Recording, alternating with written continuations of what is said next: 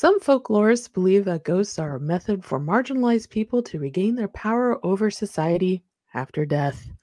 With their stories being retold through the centuries, countless people hear the haunting tales of memories and take life lessons from them. Some of these grow into their own apparitions, known as Grey Ladies, women whose tales are full of sorrow, grief, and loss, and that their spirits continue to haunt their chosen locations. Tonight is a tale of two Midwestern Grey Ladies, the Grey Lady of Willard Library in Evansville, Indiana, and the Grey Lady of Camp Chase Cemetery in Columbus, Ohio.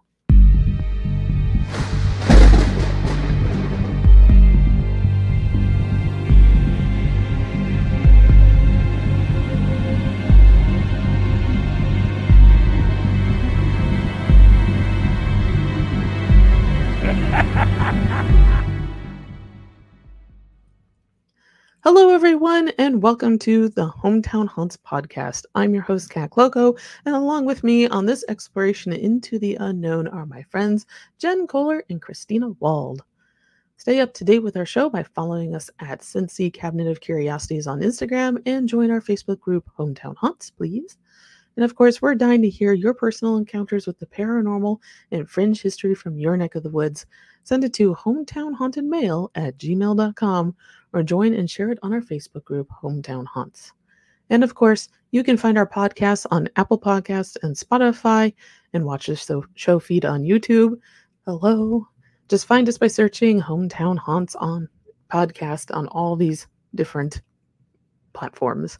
And please take a moment to rate and review us on those platforms so other spooky lovers like yourself can find the show. Links are in the show notes. And let's see, we got some show announcements. My post-apocalyptic monster comic is still going strong. Yay. So that's Spiritus Maximus, and it's on Webtoon, online Webtoon. You can read it for free. It updates every Friday. And also, thank you everyone who came out to our Hometown Haunt Spooktacular on last Saturday on October 28th at the Lane Library. That was a really fun event. How many people came? Because I only could see from my webcam, and I only basically saw the first 5 people in front. So Jen and Christina, how many people showed up? I think I heard the number 45, but I'm not sure if that's correct. She had capped the number. She had capped it at 50 people, and it sold out. There was they didn't have to pay to go though, but yeah. So 45 was probably about right. It was pretty cool. Wow! Yeah. Wow! Yay! Thank you everyone who came out and saw us. It was a nice evening of ghost stories. And it was. Some of them, a lot of them. It was interesting because only a few listened to the podcast, didn't they? Or at least raised their hands. Well, more than definitely more than the last event. Listen. Yeah, but I think they'll be listening now. Yeah. Hopefully. Yeah. Hello, if you're new. Yes. Yeah. Thanks for joining us. Thank you. And there's plenty to catch up on. We have 90 other episodes. So we've got a lot of history to go through. Well, it's funny because they kept saying, well, have you done this? It's like, yeah, that was... Yeah. We need to have it would be interesting to have to put somewhere like on the website or something would be like an index. Yeah, that's one of my to-do lists for like long planning. I mean, you have so much spare time. I mean, so much spare time right now. Should we get have a wiki page? Yeah, we should probably do that's a great idea. Like, I think Jen would be great at doing a wiki page. Yes. Oh, great. Yeah. And I think Christina and I have achieved enough in life to actually have wiki profiles. Yes, I have not. Jen, you are included now because you're part of Hometown Haunts. And you've done this for 3 years now. So you should also have a wiki page. Low self-esteem. Sorry. You know, it's interesting. I've read some stuff about Wikipedia pages, and they said that very few women get them. Really? Do they have to be approved? Well, so to get a Wikipedia page, you have to have enough articles written about you to prove that you're not. What's the word to prove that you deserve to have a page written about? Yeah, and they said that for some reason, like female scientists, female fill in the blank, do not get the pages approved. So what happens? They were never written about. Well, no, it's not even that. It's a self-editing system, and it's been very hard to get women approved for it. It's much more and it's just the typical story. There's a couple articles about it. Okay. But I think that if you have enough sources that you can be, and so what happens is, I guess you put a page up, and then the danger is they don't think the person's significant enough, and then they recommend to have it taken down. So you have to have, I think, several sources. And it's also not cool for you to write your own page. Like, it has to be written by someone else. So, which from what I've understood, a lot of them are wrong. Right. Oh, yeah. And like, you can't even change your own information if it's wrong, like the birthday's wrong or something. You know, it's funny because I'm on a couple other Wikipedia pages for games I did artwork for. And so, like, I'm on Wikipedia, which is the Star Wars one. And I remember they had something wrong, and somebody asked me about, you know, something when I was, and I said something was wrong on the page. He's like, "Oh, I'll fix it," and so he fixed it. So, that's fun. Does it make you feel weird though, having something like that on the internet? No. Okay. But yeah, it's part of being in the 21st century. Yeah. Especially when you make media. You know what? When you become a crone, it really doesn't matter anymore. Yeah. You know, I always used to. I'm not really that concerned. Working with the paper, I always like, you will absolutely not put my photo in the paper. People do not need to recognize me. Well, you know, it's funny because, and here I am now. You know, that famous horror movie, since, you know, tomorrow's Halloween when we're recording, you know, that famous movie Hostel takes place in Bratislava. Oh, yeah. We were joking because we went to Bratislava in 2008, and I said, "Oh, that's where Hostel takes place. We have to worry about being kidnapped." But we weren't young and cute, so I mean, you know, once you get to be middle aged, very rarely are those shows about someone really old getting, you know, tortured and kidnapped and stuff. Like, once you're over 40, they're like, "No, we don't. Yeah. We're not that interested in you." That's why they call it torture. Cast as the instigator. Yes. They should go for older people. They'd be easier to catch, maybe. Don't give them ideas. I'm sorry.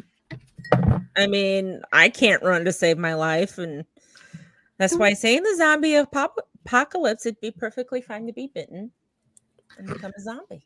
Well, that'd be fine. It's been great knowing you, Jen. I love you. I love you and too. When your zombie comes after me, I won't eat you. You can kill me though. Sure. If you want to put a thing through my head, sure. I won't be mad. This conversation's going weird. Well, you know, things are a little weird. It's the night before Halloween, so there's going to be a lot of ghost stories. And after the announcements, I hear you have a ghost story, Kat, which I'm trying to hear. So let's finish the announcements. Okay, we got one more announcement, which is March 2nd, 2024. Sorry. Excited, and I inhaled too quickly. This is the second annual Frogman Festival in Loveland, Ohio. And you can find more information about that at frogmanfestival.org. I know friend of the show, James Willis, is going to be another much anticipated speaker there. So, all right. So, spooky story. I teased Jen and Christina with our spooky story that happened last night, or I guess technically really early today. So, getting ready for bed. You know, you get in bed, you turn off all the lights, you've made sure all the doors are locked and everything. And we are, of course, in a new house. And so Bigfoot and I were waiting in bed. Mike and I are in bed trying to fall asleep. Wow, blew out everyone's ears there. And suddenly we hear somebody running down the hallway towards the kitchen. Like the little feet going, like running down. Now we have a carpeted hallway, but it was just a very distinct, it was little dude who had gotten out of the room and run down the kitchen for whatever reason. Because sometimes he wakes up and does stuff like that. So Mike gets up and checks it out. Little dude's still asleep. No! So it was distinctly a small child, roughly his age, running down the hallway. And but it wasn't him. And it wasn't him. And so there's a few options that it could be. It could have been a child spirit or just like a residual haunting, like we talked about actually during the show on Saturday. But we've never encountered it before. And ironically, that day, so we may have been, I won't say I was primed to it, but Mike may have been slightly primed to it. The gentleman who fixed or installed our water heater joked about the house being haunted. And I was just like, that'd be great. And Mike was just like, no, I would not enjoy that. The fact that Mike experienced it at the exact same time I did, and the two of us looked at each other and went, what was that? Is quite significant, because I love Mike. He's our cynic to the paranormal. He doesn't believe any of it. And for him to go, well, that was weird, is quite an achievement. So something we don't know what it was ran down our hallway last night. So do you think something was just waiting to make its presence known, or? I haven't picked up on anybody or anything, which is kind of amazing. I've never lived in such a quiet house. So You don't have an attic, do you? We do have an attic, but it's only about 6 inches. Okay, so someone couldn't be climbing up in there and living in there without you knowing and coming out at night? Okay. Yeah. There's no place for them to go. And it wasn't the puppy dogs, because they were all with you. All 3 of them were accounted for, and we tripped over them trying to figure out what it was. So did they hear it? Wow. No, they were all sound asleep and did not move. So I'll let you know if we hear any more phantom footsteps in the house. That has to be the scary. That would give me such goosebumps. No. Mm-mm. Nope, the two of us just rolled over to one another and was like, what was that? My sister-in-law has heard footsteps in our house before when she was feeding the cats, but we've never heard them. Yeah. Wow. That's Can interesting. you go to that You've mentioned that website? before. I still find that really interesting. Sorry, go to Jen, that what? website and look up to see if anyone died in your house. Because if there was a child death in your house when it was no, I don't know, but I will look it up. I don't need to do the website because I'm a researcher. Well, that's true. But sorry, it's all right. But yeah, it's I don't know. It's somebody could have died outside the house and just really loved being here, so it's back. Yeah. I do know that we did buy it from an estate, so the previous owners both have passed away, but I haven't heard anything from them, so it was interesting. They would not be shuffling. They would be shuffling down the hallway. They wouldn't be running. Well, that's true, unless they wanted to manifest as a child, if they were living there and happiest there at that time in their life, right? No, they didn't live here at that time. But okay. It's an option. I know there were kids here at some point. So, because this house is a few decades old, it's not a new house. So, I don't know how many owners had this house before we bought it, though. I tried looking at the extensive property, and the county doesn't keep records digitally from that far back. Aww. So, yeah, that's one thing Hamilton County does have, is that they have digitized all those property records. So you can see the handwritten little deed notices. Like when I was looking at the Essex building in Oakley earlier this year, they looked like little library cards that they had just taken a photograph and thrown into the system. Man, I would totally be down for a job like that, because just to be able to have that information so readily available, it would also help people with like genealogy research and stuff like that. Would make it much easier. Yeah. Well, go to the Hamilton County Auditor website, see if there's openings, because that's where that is at. So anyway, I'll let you know if there's any more phantom footsteps. Yeah. So, okay. So my part of tonight's show is the Gray Lady of Willard Library in Evansville, Indiana. And the sources for this portion of tonight's show is Weird Indiana, the Willard Library, who is very happy to talk about their ghost, Wish TV, Fox 59, and the Evansville Courier and Press newspaper. So, established in 1885 by philanthropist William Carpenter, or Willard Carpenter, the Willard Library has stood at the corner of Division and First Avenue for over 125 years. Endowed as a library by Carpenter for the use of the people of all classes and sexes free of charge forever, the Willard Library was designed by James Merritt and James and Merritt Reed in the Victorian Gothic style. It has remained not only the oldest public library building in the state of Indiana, but also the only privately owned library. But architecture is not the only thing that makes the Willard Library stand out. It is also home to a phantom librarian and the ghost cam set up to see her. This is the story, of course, of the Gray Lady of Willard Library. Her presence in the library was first felt in 1937, reportedly by the custodian of the building. At the time, the custodian worked late into the night, around 10 p.m., when he would take a break and return at 3 a.m. and fire up the basement furnace for the day.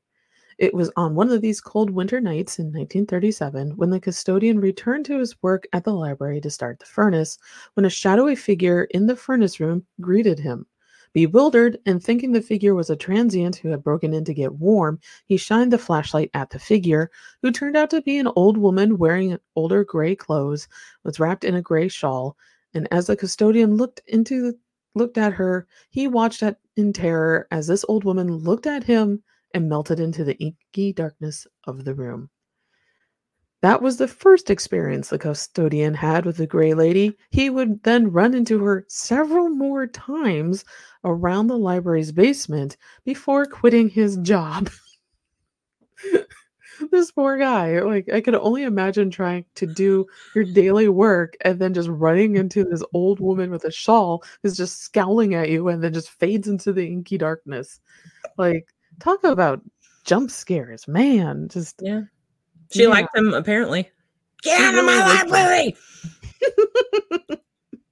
It kind of reminded me of the Ghostbusters librarian from the beginning of the movie. Yeah. Oh, maybe that's where they got the idea. She's been around for a while. Yeah. And they really, the library celebrates her. Oh, awesome. So, continuing. Before the renovation, a special collections librarian had an encounter with the Gray Lady in the basement bathroom. According to the librarian, when she entered the bathroom, she locked the bathroom door and entered the toilet stall. While in the stall, she heard both sink faucets turn on and the water running. When she exited the stall, she turned off the faucets, but noticed that she was alone in the bathroom and that the door remained locked on the inside. So there was no one there to turn on the faucets, and it creeped her out a lot.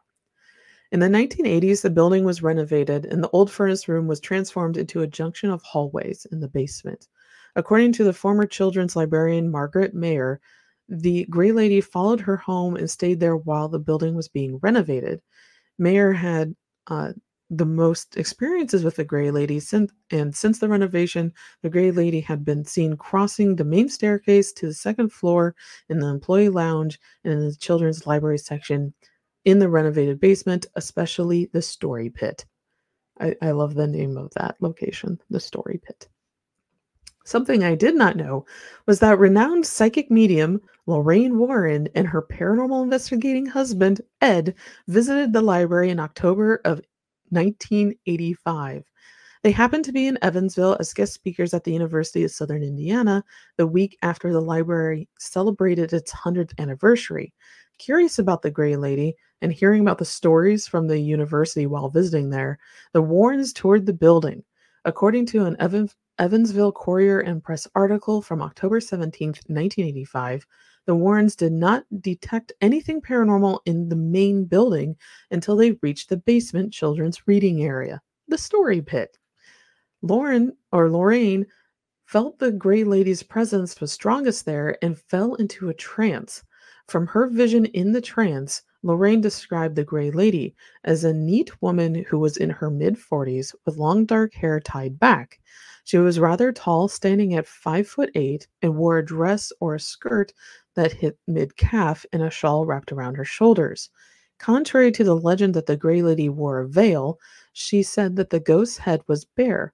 Lorraine also mentioned that the Gray Lady had no connection to the library besides it was a place where she used to walk, and she could see no trees or homes in her vision from the ghost, which correlated with how Evansville looked in the early 1800s. Lorraine also noted that the Gray Lady was not happy and tended to stay in that area at the library. On the haunting, Lorraine commented, "It is the type of haunting that you will continue to see." Before Lorraine Warren had her vision, it was widely believed that William Carpenter's daughter, Louise Carpenter, was the true identity of the Gray Lady. Her portrait hangs on the first floor above the copy machine. One story provided by the library says that one time, 2 young ghost hunters came to visit the library to seek out the Gray Lady. Upon seeing the portrait of Louise, one commented that she wasn't very attractive. Later, that same ghost hunter said she felt unsettled during the rest of her visit, possibly because she insulted Louise. Yes, that is why you felt uncomfortable. That was me and uncalled for. So, the staff and librarians all have their own theories as to who the Gray Lady could be. So, really, no one knows who she is. She is just someone bopping around this library, but she's so common that they put up webcams. So here are some of the unexplained encounters, and this is all from the library's own website. The Bayard Room, which is the top floor. After motion detectors were installed in the library, the police were frequently called to the property for alarms being set off. This is a very common thing to happen in haunted locations. Police officers would canvass the property, but never found a cause for the alarms. One night, Mr. Baker, the library's director, was awakened by a call from the alarm company. When he arrived at the library, he already found a patrol car waiting for him with 2 officers. Mr. Baker let one officer in to canvass the building, while the second waited outside in case anyone ran out of the building so they could catch him. Failing to find anyone inside or a reason for the alarms to go off, Baker and the first officer returned outside to meet with the second officer. "Did you catch them?" asked the second officer stationed outside. While Baker and the first officer were checking the building, the second one stationed outside could see a man and woman standing in the tower's windows. Baker then suggested that the officer had seen the Gray Lady and apparently an additional male ghost, and the officer, the second one, had never heard of the story of the Gray Lady and was just completely flabbergasted. In Special Collections, which is also on the top floor, Chief Meteorologist of WFIE, Jeff Lyons, was in the library early one morning, presumably for interviews, and Lyons asked if they could set up a ghostly shot, for I'm going to assume a live shot during the extremely early morning news. As a librarian said they would not set up a staged paranormal activity, several books slid off a shelf. So, great timing there. The Gray Lady has a sense of humor, I think. Very good timing with things. Main floor. The Gray Lady has never been witnessed on this first floor, but there have been many unexplained phenomena accounted to her on there. Staff have noticed that there is a smell of perfume, usually lilac or lavender, that moves around the floor without a source. The sound of someone walking on wooden floorboards has also been reported when no one is there, and of course, books falling off of shelves and unexplained sounds. Librarians report that these occurrences have happened when no patrons were inside the building and the librarians were all accounted for. I think the Gray Lady doesn't like books sometimes. It's like a cat. She keeps pushing them off shelves. So the main floor elevator, however, has some interesting activity. Another former custodian got into the elevator and pushed the button to go down to the basement, but nothing happened. Again, he pushed the button, and again, nothing happened. Frustrated, he blurted out, "I want to go down," and then the door shut, and he proceeded on his way. And then a different year, a newly hired library assistant introduced herself to the Gray Lady, but requested that the ghost not scare her and to find non-scary ways to make herself known. Shortly after, the elevator door opened, but no one exited it.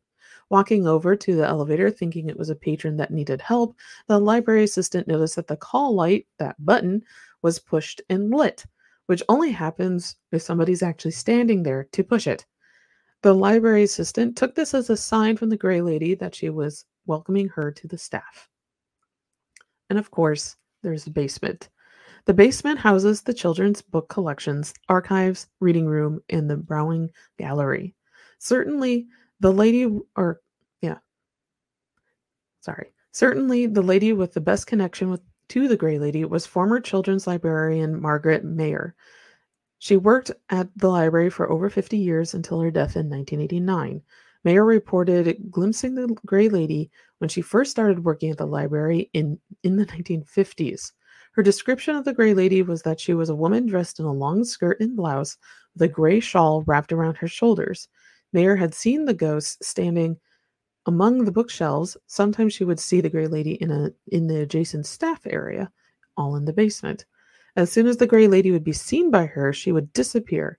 Mayer also heard disembodied footsteps and had objects disappear from her desk and reappear in random and strange areas around the collections.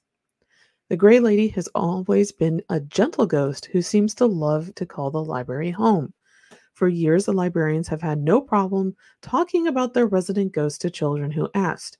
However, that nearly ended after a kindergarten class visited and the story of the Gray Lady was told about 30 years ago.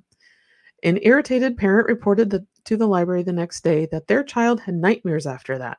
The head librarian, not Mayer, instructed that all talk about the Gray Lady would cease immediately and that if someone asked about her, to deflect. A few days later, a patron asked the assistant children's librarian about the Gray Lady, to which the assistant librarian replied, "If she was here, she's not anymore." Immediately, a book called Betsy's Wedding fell off the shelf towards the ladies. The takeaway is that the Willard Library very much loves their resident specter. There are ghost tours, including this year, of the library, and tours are free, but the library does accept donations, which I say donate to all your local libraries as much as you can. Famously, there were 6 webcams, actually they're still there, installed in 1999 that show live feeds, which you can find and watch live at willardghost.com. They also have a TikTok feed, are on Facebook and Instagram, and also on YouTube, where they have good tours of the Willard Library. Link to all those will be in the show notes because they're rather long. So that is the beloved Willard Library and its resident Gray Lady ghost. I love her. Yes, I love her too. She sounds cool. Yes. She sounds feisty. Very. And sassy. Yeah. I like She's it. sassy. She's a sassy ghost. You will not tell me I'm not real. I am here.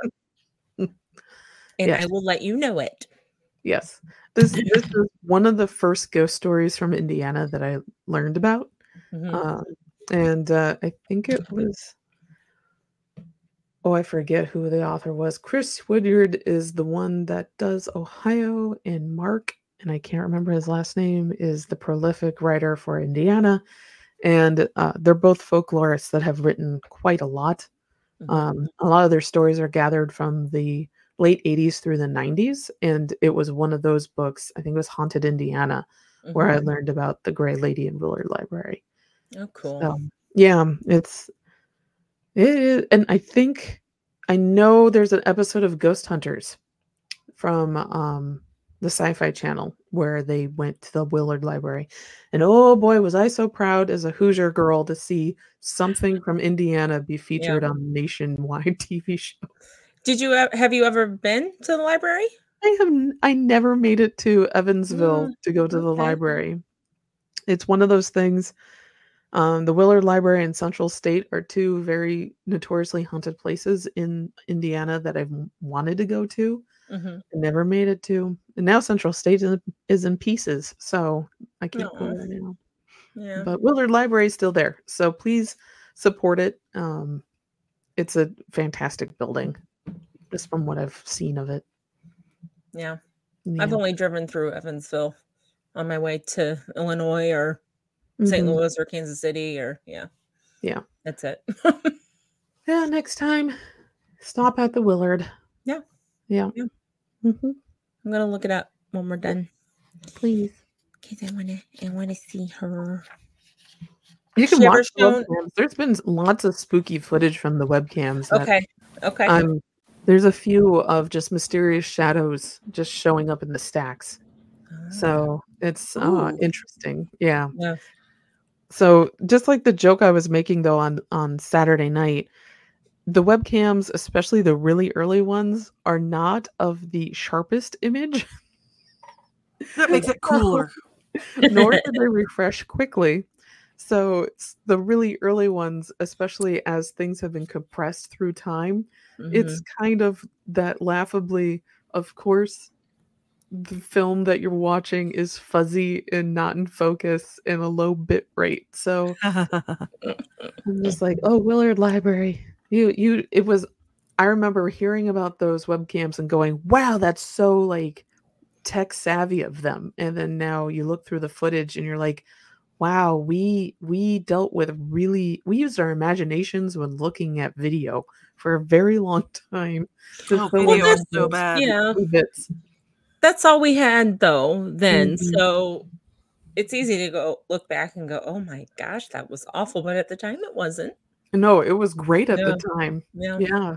It We're seems kinda like a lot spoiled. of it seems like a lot of libraries have ghosts. I don't know if it's because, like in the case of the one we went to in Clifton, where it used to be a rather famous person's house, Mhm. and it had a lot. This, and I don't know how old was the library with the Gray Lady? Oh, the Willard is Yeah. 1885. Yeah. So Wow. all of these have a lot of history to them. Yeah. Oh, yeah. Although they were saying when we were at the Lane Library that their branch in Hamilton's supposed to be quite haunted, and they said we might want to Ooh. even do an investigation one day. That'd be nice. That'd be Mhm. go do that. Take Yes. Katie with you. Katie, would you like to go with us? You can answer us later in Messenger after you listen. You can make 2 knocks on the wall. So, yeah, that was a ghost hunting joke that failed. Maybe I'll get a text from her right now. We'll see if she's thinking of us. Yeah.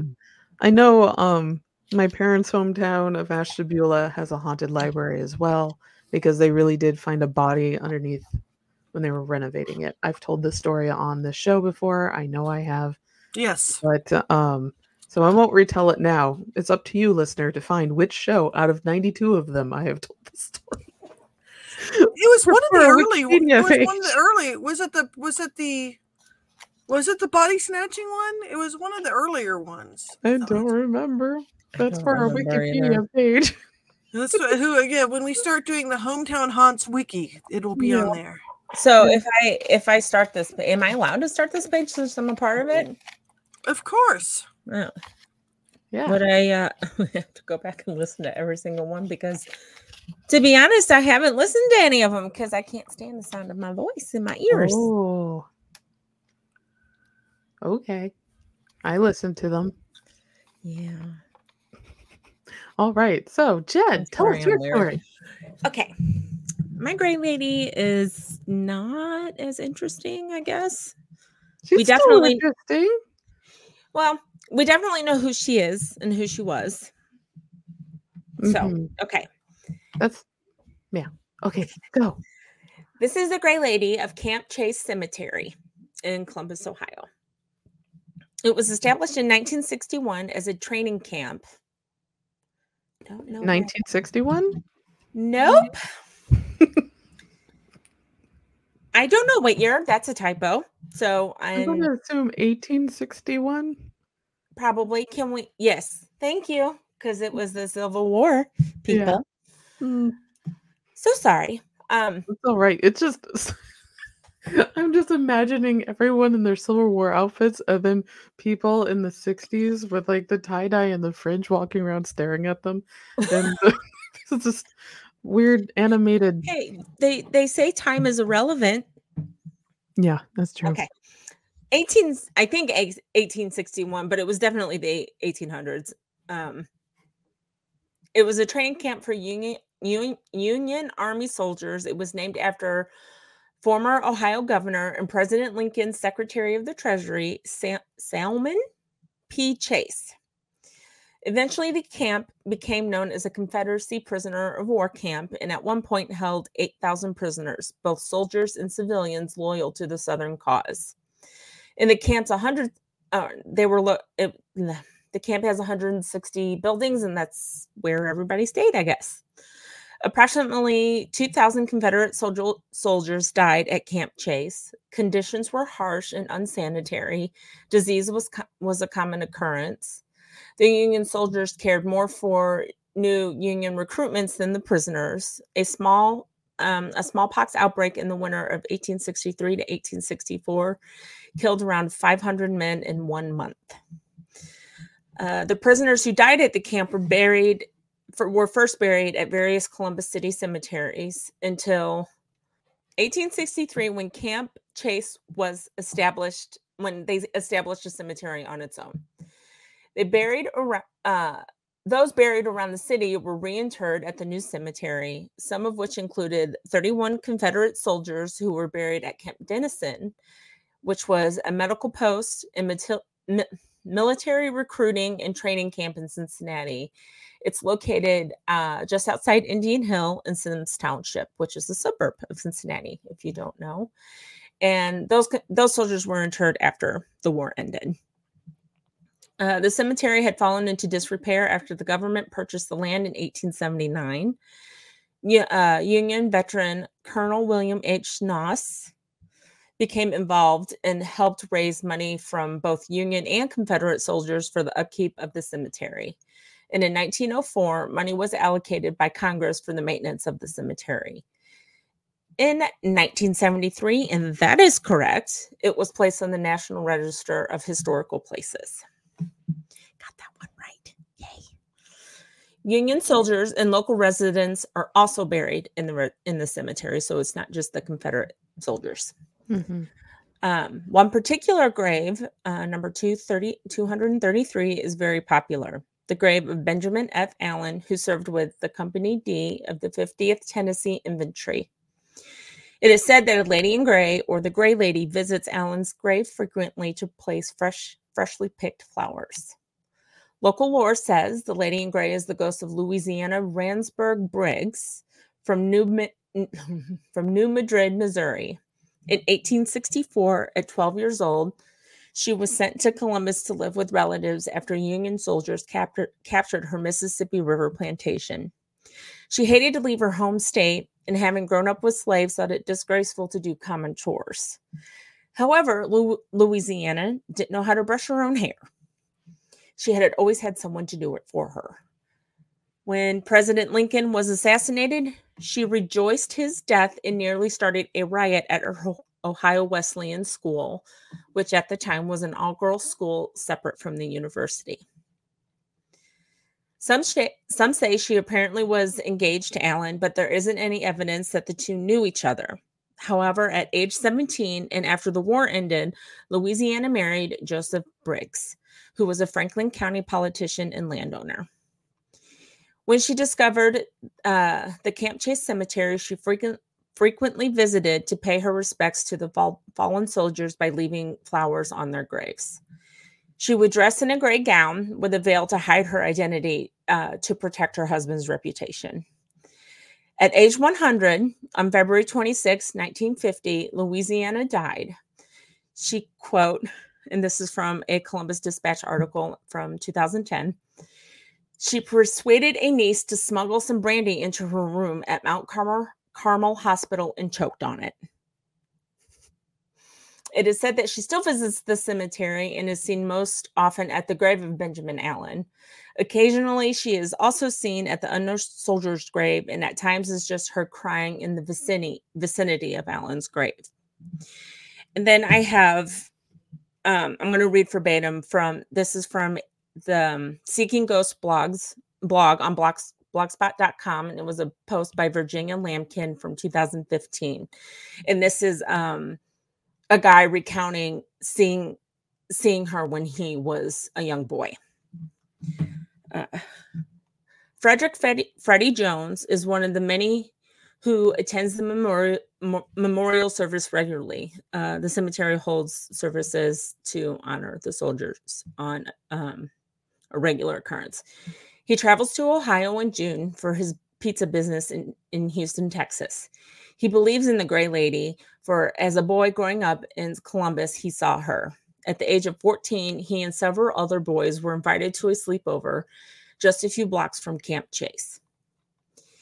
He and the rest of the group had heard stories about the Gray Lady. Late that night, they snuck out and rode their bikes to the cemetery. The gate was locked, so they climbed over the fence. Freddie remembers that the tombstones glowed in the dark and that he was overwhelmed with an eerie feeling as the group searched for Benjamin Allen's grave. When they found it, there were no flowers on it. Disappointed and sleepy, the group moved to leave, but they stopped when they heard what sounded like someone crying inside the cemetery. It was loud, choking sobs. They spotted a figure shrouded in the darkness, moving through the tombstones. It was a female, and she carried a bouquet of flowers. Freddie remembers that every inch of her body was covered in clothes with a high collar and long pleated skirts. She drew close enough that he saw glistening tears on her cheeks. He watched as she floated instead of walked and was surprised he felt no fear. Then she floated right through 2 trees. She bent down at one grave and was mouthing words the boys could not hear. It appeared she was praying. She placed the bouquet on top of the tombstone and then turned and floated back the way she had come. She passed right through the iron fence that surrounded the cemetery and faded away. None of the boys have ever forgotten this amazing sight. Their friendship was cemented that night because they shared this experience. Freddie specifically states he will never forget the wrenching sounds of the Gray Lady's sobs. And that's it. Wow. That sounds like a story from The Sandlot. But yeah, it's yeah. Yeah. I mean, it's quite detailed. It is a very detailed story. It sounds like I said, it sounds like a Sandlot. Also, one of the stories, a motif that teenagers tend to follow is the daring to go into the cemetery type stories. Black Agnes is like that out in Washington, D.C.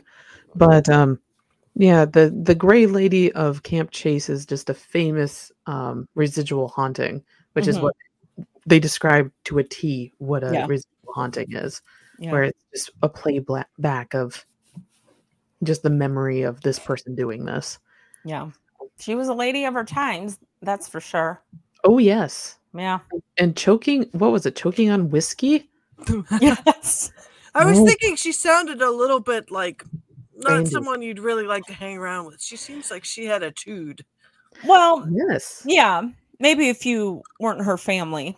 Okay, I forgot to name my sources again. It was the PennsylvaniaRambler.com, Wikipedia about Camp Dennison, the Columbus Dispatch, and the September 2015 Gray Lady of Camp Chase by Virginia Lambkin, which I just read from Six Ghosts Blogspot. Okay. And that were not zombies that you just heard scratching at the door. Those were my dogs. Let me in, Mother. Yeah. We understood. I need pets. I'm just saying that for our listeners who are like, what's scratching in Cat's door? And it's just say it's a ghost. That's much more interesting. Oh, sure. Okay. It's a ghost. Yes. I mean, and there's no other explanation, really. None whatsoever. The howling that try you to hear, find a logical explanation for this one. Yeah.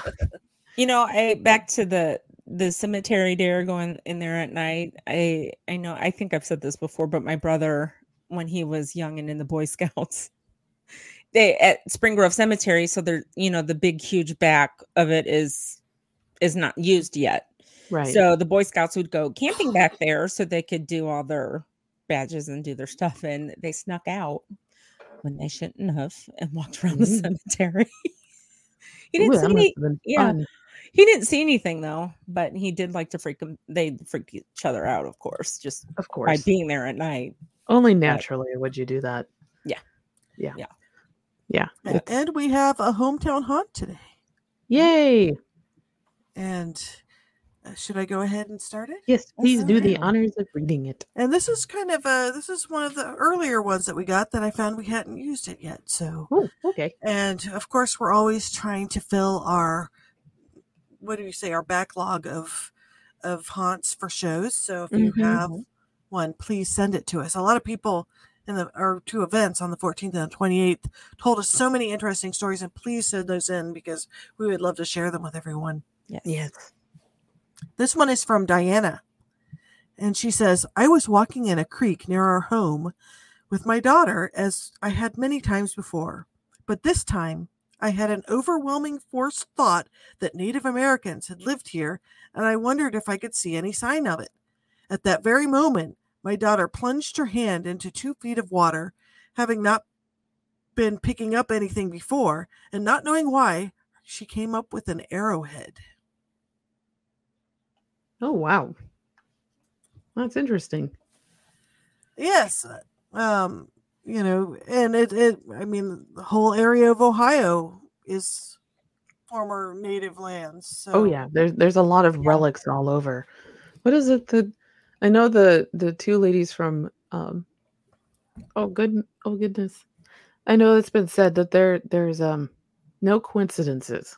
So yes, this is definitely one of those moments where it's serendipitous or kismet that you had that thought and then the daughter found an arrowhead, like a legit one, not one of those ones from a souvenir shop. Yeah, I have one of those from the souvenir shop. It's a necklace I got on a train ride to Springfield, Missouri, which I think was Illinois. It was Illinois, because that's where Lincoln was from. It was the same route he took when he was on his funeral thing, I think. This was in 6th grade, so it's been a minute. Oh. But it makes me wonder what that arrowhead was used for. Yeah. And why she had such a strong I don't know. It's because she said they walked there every day, and then suddenly she felt this overwhelming feeling, and perhaps something awakened when they walked through there that day to say, "I'm here." Yeah. The right vibrations at the right time. Yeah, I do wonder what it's made out of. So, if Diana could write in and just say what it is. That'd be cool. Because what does that mean? Like what it's made of? Like if it's does it matter what kind of ore it is? There's some theories that different types of materials can hold vibrations for different amounts of time. And I know limestone gets used a lot in buildings, and this is all just word of mouth. I've never known of any scientific studies to have actually noted this, but a lot of limestone and sandstone buildings tend to be haunted. So there's also the thought that water, since they found it in water, that also seems to be kind of a barrier for some spirits in some different cultures. So not a barrier, but like trying to figure out how to phrase this correctly. So like if there's like underground springs or something that are under buildings, those buildings tend to also have a lot of activity. Bellbrook in Ohio is a good example of a mineral spring, and Bellbrook is an extremely haunted town. So I don't know, there's a lot going on, but this is a great story. Thank you, Diana, for submitting it. Thank you. I wish there were a way you could, again, this is my wishful thinking, trying to know everything in the world, that you could research it and find out what happened with that particular arrowhead, but it's not like there's library catalog of them. Yes, they're all, and they're all handmade, and without doing some good archaeology on it and tests, it would be very difficult to see what. This is starting to sound a little CSI, like being able to test for what kind of material is on it and what it's made out of, the stroke patterns of how it was made and with what it was made with. A lot of that. What was that? What? Was that your chair? Yeah, my chair makes it needs to be oiled. It was. I keep telling. Yeah, it's like a creek. But maybe we should just say it's a ghost. Yeah, sure. It's a ghost. I don't know what it was. I think it was something paranormal. My chair's got like a really squeaky. It doesn't want to hear about stroke patterns. No, it doesn't. No. But yeah, there's a lot of different ways that anthropologists would look and paleontologists would look at that particular artifact to figure out who made it around what time. And that takes time and money. It takes a lot of time. It takes a lot of money. It isn't fast. And wasn't that a George Harrison song? Sure. I don't know. I heard the song recently. I have my mind set on you, and he says one of the lines is, "It's going to take a whole lot of money and time." That was George Harrison? I didn't know that. I thought that was Pink Floyd. Nope. I got my mind set on you. Yeah, I hear it in my head. I got my mind set. Yeah, that was George on Harrison. You. Oh, Didn't know that. But, So sorry for my one singing. of the refrains says it's going to take a lot of time and money. Yeah. That came out in the 80s, didn't it?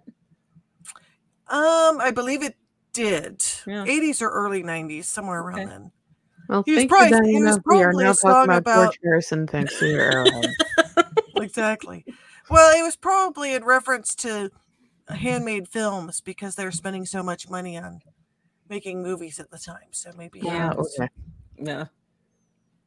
Well then. Yay. This was Tangent. another interesting episode full of gray ladies. Yes. Yes. Someday we all hope to become some. And, Some of us are further along than others. That's true. I'm going to be a sassy one. one. I'll be a sassy one in the library or something. That sounds that sounds very good. That sounds like you, Jen. Yeah. Yeah. Be a sassy gray lady. Knocking books off shelves. And, Yes. it sounds like the ghost's a cat. I mean, honestly, Mhm, I don't mhm. think it's a human ghost that would knock books off the shelves like that. It's like some sort of cat ghost. As a matter of fact, our cats knock everything off our desk. Mhm. Mm-hmm. I'd probably knock over an entire shelf. I think that would be funny. Yeah, a little bit. That was a little bit of an evil laugh right there. Anyway, On that note, on that note, thank you everyone for joining us for another wonderful episode of the Hometown Haunts podcast. You can follow us at Cincy Cabinet of Curiosities on Instagram. And also, please send in your own ghost stories, paranormal stories, fringe history from your neck of the woods. That can be sent to hometownhauntedmail@gmail.com. For myself, Jen, and Christina, happy Halloween. Stay Happy safe. Halloween. Stay happy. Good night. Good night. Bye-bye.